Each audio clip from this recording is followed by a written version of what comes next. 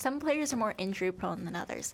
I think I wrote an article about it, but like Gronk is super prone to injury just because of the way his bones are angled. That makes sense because the way he's built is like a malformed human being. And I don't mean that in an, like...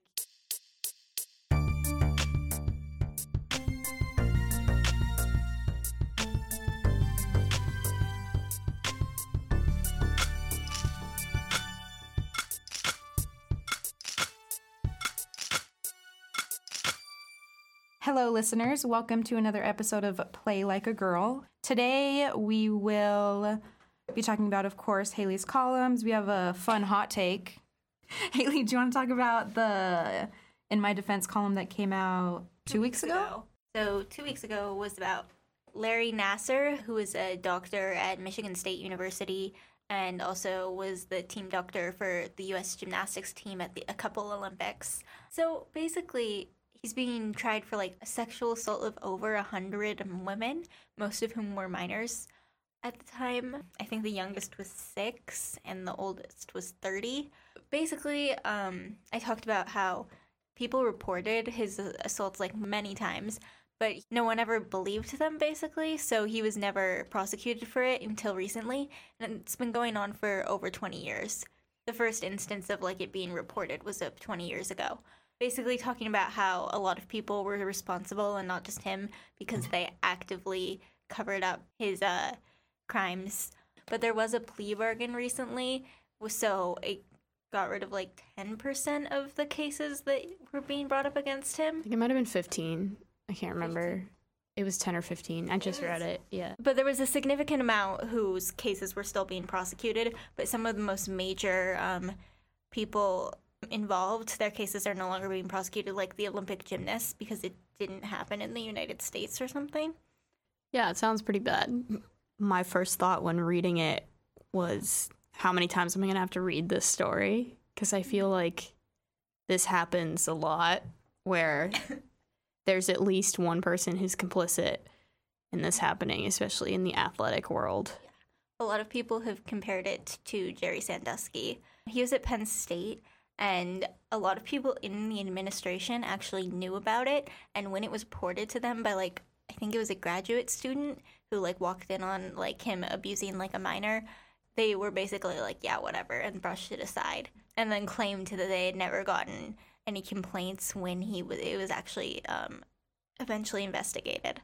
So that looked really bad for them when people found out about that complaint. In one of the articles that I linked to in my article, they have just a list of, like, a bunch of times that people reported it and nothing came out of it.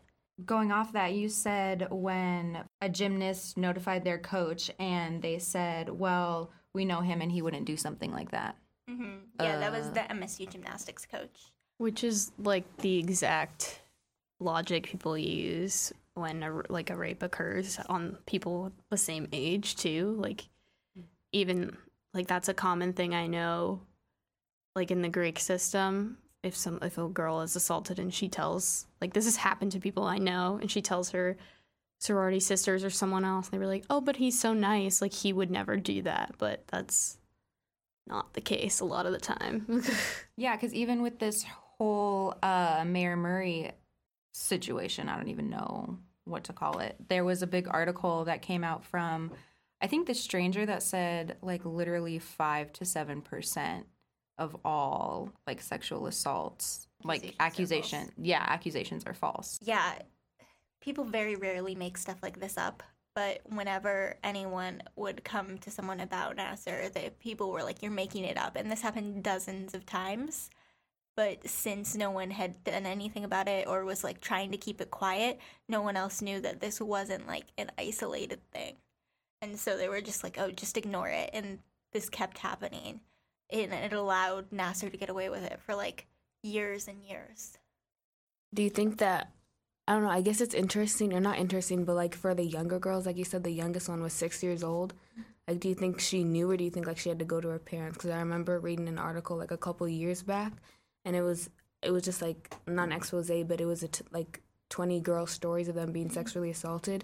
And it was also, like, their coach, and she didn't know until she went to her, like, parents and talked about it. I think the 6-year-old in specifically actually did tell her parents, and she was a family friend, and so they confronted him, and he was like, no, that didn't happen, and they made her like say like, oh no, I was making that up. But I don't know, how a 6-year-old would know something like that. It is interesting though that there's such a wide age range, because I thought usually abusers have like a very specific. Usually, if you are a pedophile, you are not also attracted to older women. I mean, maybe I'm wrong in that. It could be too, though. Like gymnasts are like notoriously like pretty small and like yeah, you're right. I didn't think about that. Underdeveloped. I don't know what the right word for that. There was this really creepy quote about how he was fascinated with the gymnast body that he gave in an interview a couple years back, where he was talking about why he was so interested in like athletic training for gymnastics. I remember the one that I read, it was like when he would stretch them out or like do all those exercises, that's when it like occurred, because people would be like, oh, like I'm not hurting there, and he'd be like, no, you still need to do it. One of the examples in this was, I think, a softball player, and she had a lower back injury, and he was like sticking his fingers up her, and she told an athletic trainer about it, and they were like, he knows what he's doing, that's what he's supposed to be doing. And I think it might have been her, or it might have been another girl, said, like, I didn't realize until years later, like, what it was. Do you think there should be more training for young athletes about, like, treatment of their injuries or treatment of their body, so that when things like this happen, they would understand that's not normal? Because if a doctor is telling you that and you're young, I mean, you might think that that's normal and that's what's supposed to happen, because sometimes, like, when they are massaging you, it's, like, close to areas that are, like that is correct, and then there are other times where it crosses a line. So I wonder if putting young athletes, especially young elite athletes, through some sort of education process would help. Yeah, I think it's really important to make athletes more aware.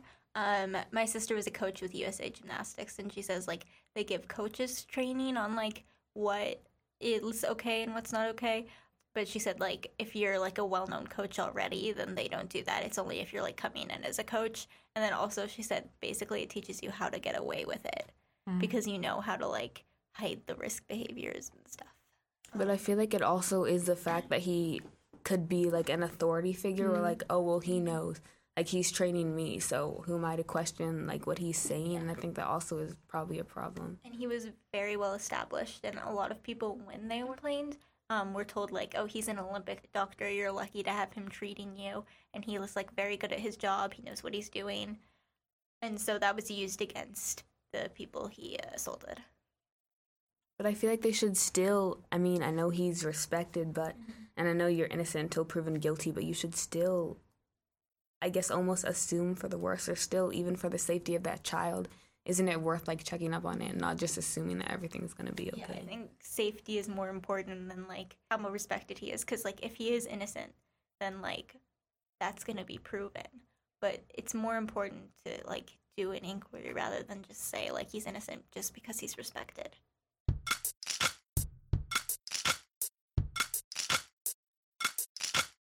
So, late arrival column that came out today. That was my fault. Rising costs makes Josh Kirschenbaum. That was my fault, not Josh's. Rising costs make sports less accessible to fans. Haley, please explain. So I started by talking about salaries, and if you watch any sports, men's sports, you've probably noticed that salaries are going up by quite a lot. Ridiculous. I guess Susanna can probably speak to that because she's a Warriors fan. Oh, the most ridiculous. I fully acknowledge. Salaries are going up, salary caps are going up, but they're going up at a much higher rate than like inflation. And also like wages and stuff that isn't sports aren't going up. This is something I noticed, like, and also I think it's just a documented thing, like tickets are getting more expensive. In general, like sports merchandise is really expensive. Like hockey jerseys are like $180. Yeah, I have to buy a kid size NFL jersey. Yeah, I have a kid size, like, what is it, an Earthquakes shirt. Even that was expensive. The kid size ones, hockey jerseys are $120. I don't buy either. I'm not spending $100. on a jersey. This Are you wearing a Mariners jersey right now? This is my parents. Rising costs in sports will make it inaccessible to fans, especially to low-income fans, which is like driving out low-income people. And it's like sports are like a pretty uniting factor in our country, and I think that they're like one thing that we can like remember is like sports are usually still good when things are bad.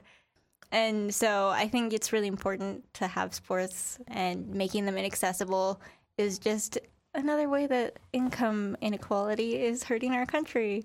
Well, first things first, let's talk about the money that professional male athletes make, and that they're called selfish and greedy for like switching teams and wanting to make more money and stuff like that. Can we talk about that for a second? Yeah, I understand why people would call them that, but I also feel like they're asking for it because they know they can get it. It's like owners are gonna give them that much money. So like, I feel like if you knew you could make that much money, why wouldn't you ask for it? Yeah, I mean, some of the players have kids. They could basically set their kids up for their entire life if they wanted to. And like having Within that, one season. and having that security is nice. So I think you could probably still do that with a lower salary. Just like, Oh yeah, you definitely could. Yeah, it's nice to. If someone offered me more money, I wouldn't say no. So like, I understand why they're going for that because they know that they're going to get it. Well, they said in the article that the NBA, like the rookies get like just shy of $1 million. Even the rookies, like I think Yeah, that the is sufficient women. enough. And it goes up every year. It goes Yeah. up by 15,000 every year. So it's 865 right now, but next year it's going to be more and then more. Just throwing it out there, the rookies make more than the women do. So I'm just gonna. They Yeah, make didn't a you- lot more. yeah. You said the salary cap for the WNBA is $95K, right? That's the highest paid player makes 95K. I was gonna say I just listened to this comedian Pete Holmes has a podcast called You Made It Weird, and he has a lot of different guests on, and sometimes he has athletes. And he had JJ Redick on a couple weeks ago, and it was a really interesting episode. They talk about a lot of stuff. It's not a very structured podcast, so it's basically just them having a conversation. But he talks a little bit about making that much money out of college, and also how finances are kind of awkward for players because their family, like, it's very public how much they make. And so all of their family members know how much they make. And so there's like a pressure to give a lot of it away, especially for players that didn't grow up with a lot of money. Like Steph Curry's father played in the NBA, so I don't think they ever really had issues with money. But someone like Kevin Durant and his mom and his family, and a lot of players, and that to be able to give their parents like a very comfortable life, I think it means a lot to them. That doesn't happen in hockey because you have to be rich and white to get into the sport anyway. I mean, a lot of players establish like foundations and donate. Cool. I like it. when they do that. Yeah, I think that's a good thing to do. I mean, that's usually players after they retire, although I think some active ones have them too. PK Subban donated $10 million to a children's hospital in Montreal, even though he makes $7 million a year, and then he got traded. Oh, yeah. I actually think Kevin Durant has his own like foundation. Yeah, I'm he pretty like sure he installs does. basketball courts in low income area. I'm pretty sure. Yep, 100%. So a lot of them do stuff like that, but again, it is a ridiculous amount of money, and you're right. This article is something that really you hit on something that has always really frustrated me about sports, is that they're supposed to be this great equalizer. Like anyone can put in the work and be good to some degree, to a certain degree. Obviously, there are some genetic factors that make you a lot better. Like Michael Phelps's feet. Yeah, exactly. Or his wingspan. It hit on something I really don't like about professional sports, is that they're supposed to be this great equalizer. And I've seen it with the team I root for. Like the Warriors was Oakland's team, and Oakland historically was not the highest income area. It's gotten like increasingly so over the years because of Silicon Valley's growth. But you know, it's a different demographic of people, and it's the same thing with the Raiders. And when like these teams start to get better, or even just like the entire league, and then you even see it with teams who just up and leave their fan base for a more wealthy area. Yeah, I mean, now the Warriors are going to like San Francisco, Yeah, right? Which is a lot more expensive. Yeah, the new Warriors Stadium is going to be right next to AT&T Park, which is going to make traffic a mess. But also, it's just you're taking that away from a community, and that doesn't seem right. Like the Rams. Yeah, and it like the Raiders who are going to Las Vegas. I don't understand why you would do that. Do you think that's why it's so important that college kids aren't allowed to, make the money? Maybe because maybe college sports would turn into the same thing. It would be like college. I mean, even now, the tickets for UW, like to get the dog pack tickets for the football games and the basketball games, is over $100, and some students can't afford that. And that's, I mean, granted, the rest of the sports are free, but football and basketball, that's like, let's say, how many home games are there for football a year? Like 6, 7. It varies. And then there's more basketball games, but also the team No is one not wants as to go see UW basketball. I mean, you never know. This year could be their breakthrough. They could make some magic happen. I won't be here, so I don't go. I mean, students already have to take out loans to even attend university, and then you're going to make them pay for the like community aspect. That just doesn't make. And I think that like speaks to a thing, like a greater trend throughout multiple different like entertainment streams, is that these public, or these things that used to be very public participation type things are becoming increasingly inaccessible. Like even movie prices are kind like very high. Tickets to go see like symphonies or orchestras or plays are really hard to come by if you're a low income person. And this just doesn't happen in other countries. I mean, well, at least not to this degree. Like in Europe, tickets to like the symphony or something like that are like subsidized a lot, so students can go and things like that. It's just, I think it's like indicative of an economic system that is failing. Wasn't trying to get that deep on this podcast. Okay. But I'm just saying. They're based on capitalism. This is why you can't say sports aren't political, because they inherently are, as is everything.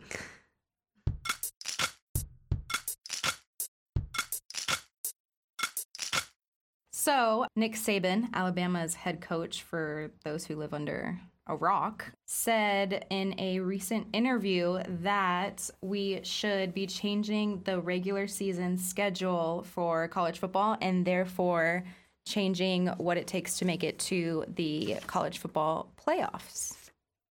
If I understood him correctly, he's basically arguing that instead of doing those 3 out-of-conference games at the beginning of the season that are basically just meant to boost a team's record because they play shittier teams usually, like UW played Rutgers or something. To be fair, so this is the unclear part about all of this, is that the schedules are made like a decade in advance. Like they're made years in advance. So when they scheduled the Rutgers game, they probably were a pretty good team. Like UW was thinking, oh, we just landed like a really good team to come.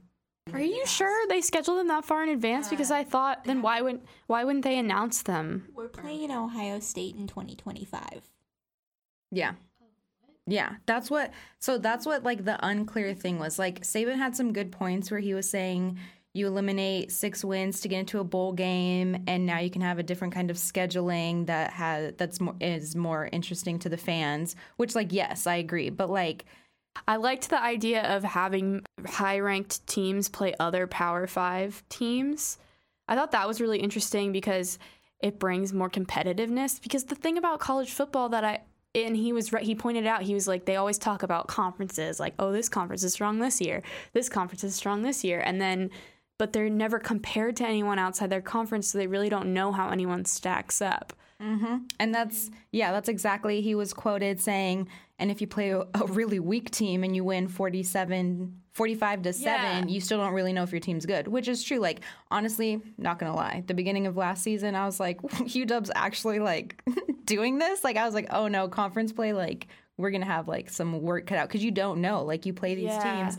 I like his idea, and I think like a lot of people could get behind this, but it's just you have to change literally like everything. Like, I don't understand how it would work. Yeah, but to be fair, the college football playoffs have never made sense. They have never made sense. I don't understand why it's not just like they don't set it up like he was saying, like the NCAA basketball tournament, or more like the NFL playoffs, where you have like a wild card or whatever, and then you have like it's more bracket style. Like right now it's like the top 4. Like that doesn't make any sense. Because capitalism.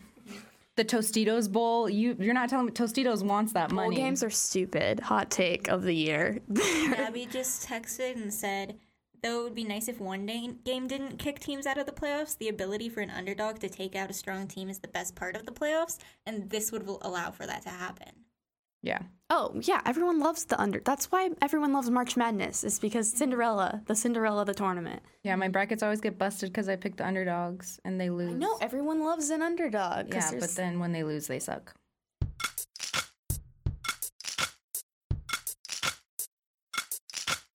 Anyway, back to Kyrie. What do you think about players requesting trades? Do you think he's going to be considered a villain in Cleveland now? I mean, I would assume yes. I mean, even like Kevin Durant he didn't request a trade. His like contract was just up, and even he was considered a villain. So I'm like, Kyrie, I'm a little worried. See, but I mean, sports fans are so like loyal to their team that they don't understand when the players on their team aren't as loyal as they are. Yeah, but that's a good point. I feel like fans have the same expectation of loyalty for the players that they have for other fans. I mean, think about how it's structured. Players don't go to cities that mean anything to them sometimes. No, look where wow. Guys, I'm done. I'm putting these headphones away and I'm walking out. Look where Markel is. Like, look where Kelsey is. Do you think Kelsey really wants to be playing in San Antonio? Right, that's what I'm saying. So they could have zero connection to the city that they're playing for. They could be a brand new place. They've never been there. They don't know anyone from there. Don't know the people. Don't know the history. Don't basically care about the city at all. And then they have to go put on a uniform and do their job, which they do, but they don't have the emotional connection that fans have to a team. And I'm sure every player has an emotional connection to a team. Like once they develop, like once they start playing, and like once they've been there for I'm sure LeBron had an emotional connection to Miami. He played there for a long time. But I also understand why he wanted to go to Cleveland. Right, because that's where he's from, and he had played there before, and he wanted to bring them a championship. I get that. And he's selfish and greedy. You know, and it's like I would argue now Steph Curry has a connection to the Bay just because they drafted him and he's been there for so long and they've done well, obviously, and the fans love him. But he still loves North Carolina. Like, I'm sure it would be cool for him to play for the Charlotte Hornets. Yes, I was going to say North Carolina has a team. They used to be something else, and then I think they switched back to the Hornets. I could be wrong. Yeah, like that would be cool for him, I'm sure, because that's where he's from. But anyway, I feel like I just got off topic. I lost my train of thought. So, like, I think the bottom line is sports fans are annoying because they don't understand how things work. They just don't know how to put things in perspective. It's like, and I say this as a sports fan. Like I too sometimes, like during the Game 5 of the NBA Finals, I was like, you're being ridiculous right now. Like the amount of emotional, or Game 4 really is when I realized it, like how upset I was when they lost Game 4 and didn't sweep the Cavs. I was like, you're being the stupidest right now. But like, this is not that important to you. Like, in the grand scheme of life, you need to relax. But I was so upset. I was really upset, and I was kind of in a bad mood for the rest of that, like until the next game. Basically. But I mean, like, sometimes it's warranted, like when the Seahawks lost their first Super Bowl because the refs were paid off. Like, that, okay, like, that's that. Not confirmed, so let's not say that like it's a fact. They just don't have, I feel like fans, and I'm guilty of it too, they don't have perspective.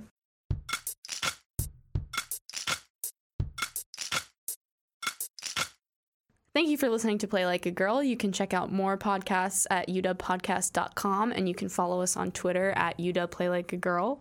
You can also follow all the hosts on Twitter. Our handles will be in the bio below. You can follow The Daily on Twitter at UW and follow the sports section at UW Sports. You can also find all the sports updates on the website at dailyuw.com/sports. And if you tweet us on Twitter, please use the hashtag UWPLAG. Everything is caps except for the A. If you have comments, questions, or concerns, you can email them to podcast@dailyuw.com. And Play Like a Girl is hosted by Alexis Manzanares and produced by Alex Bruel.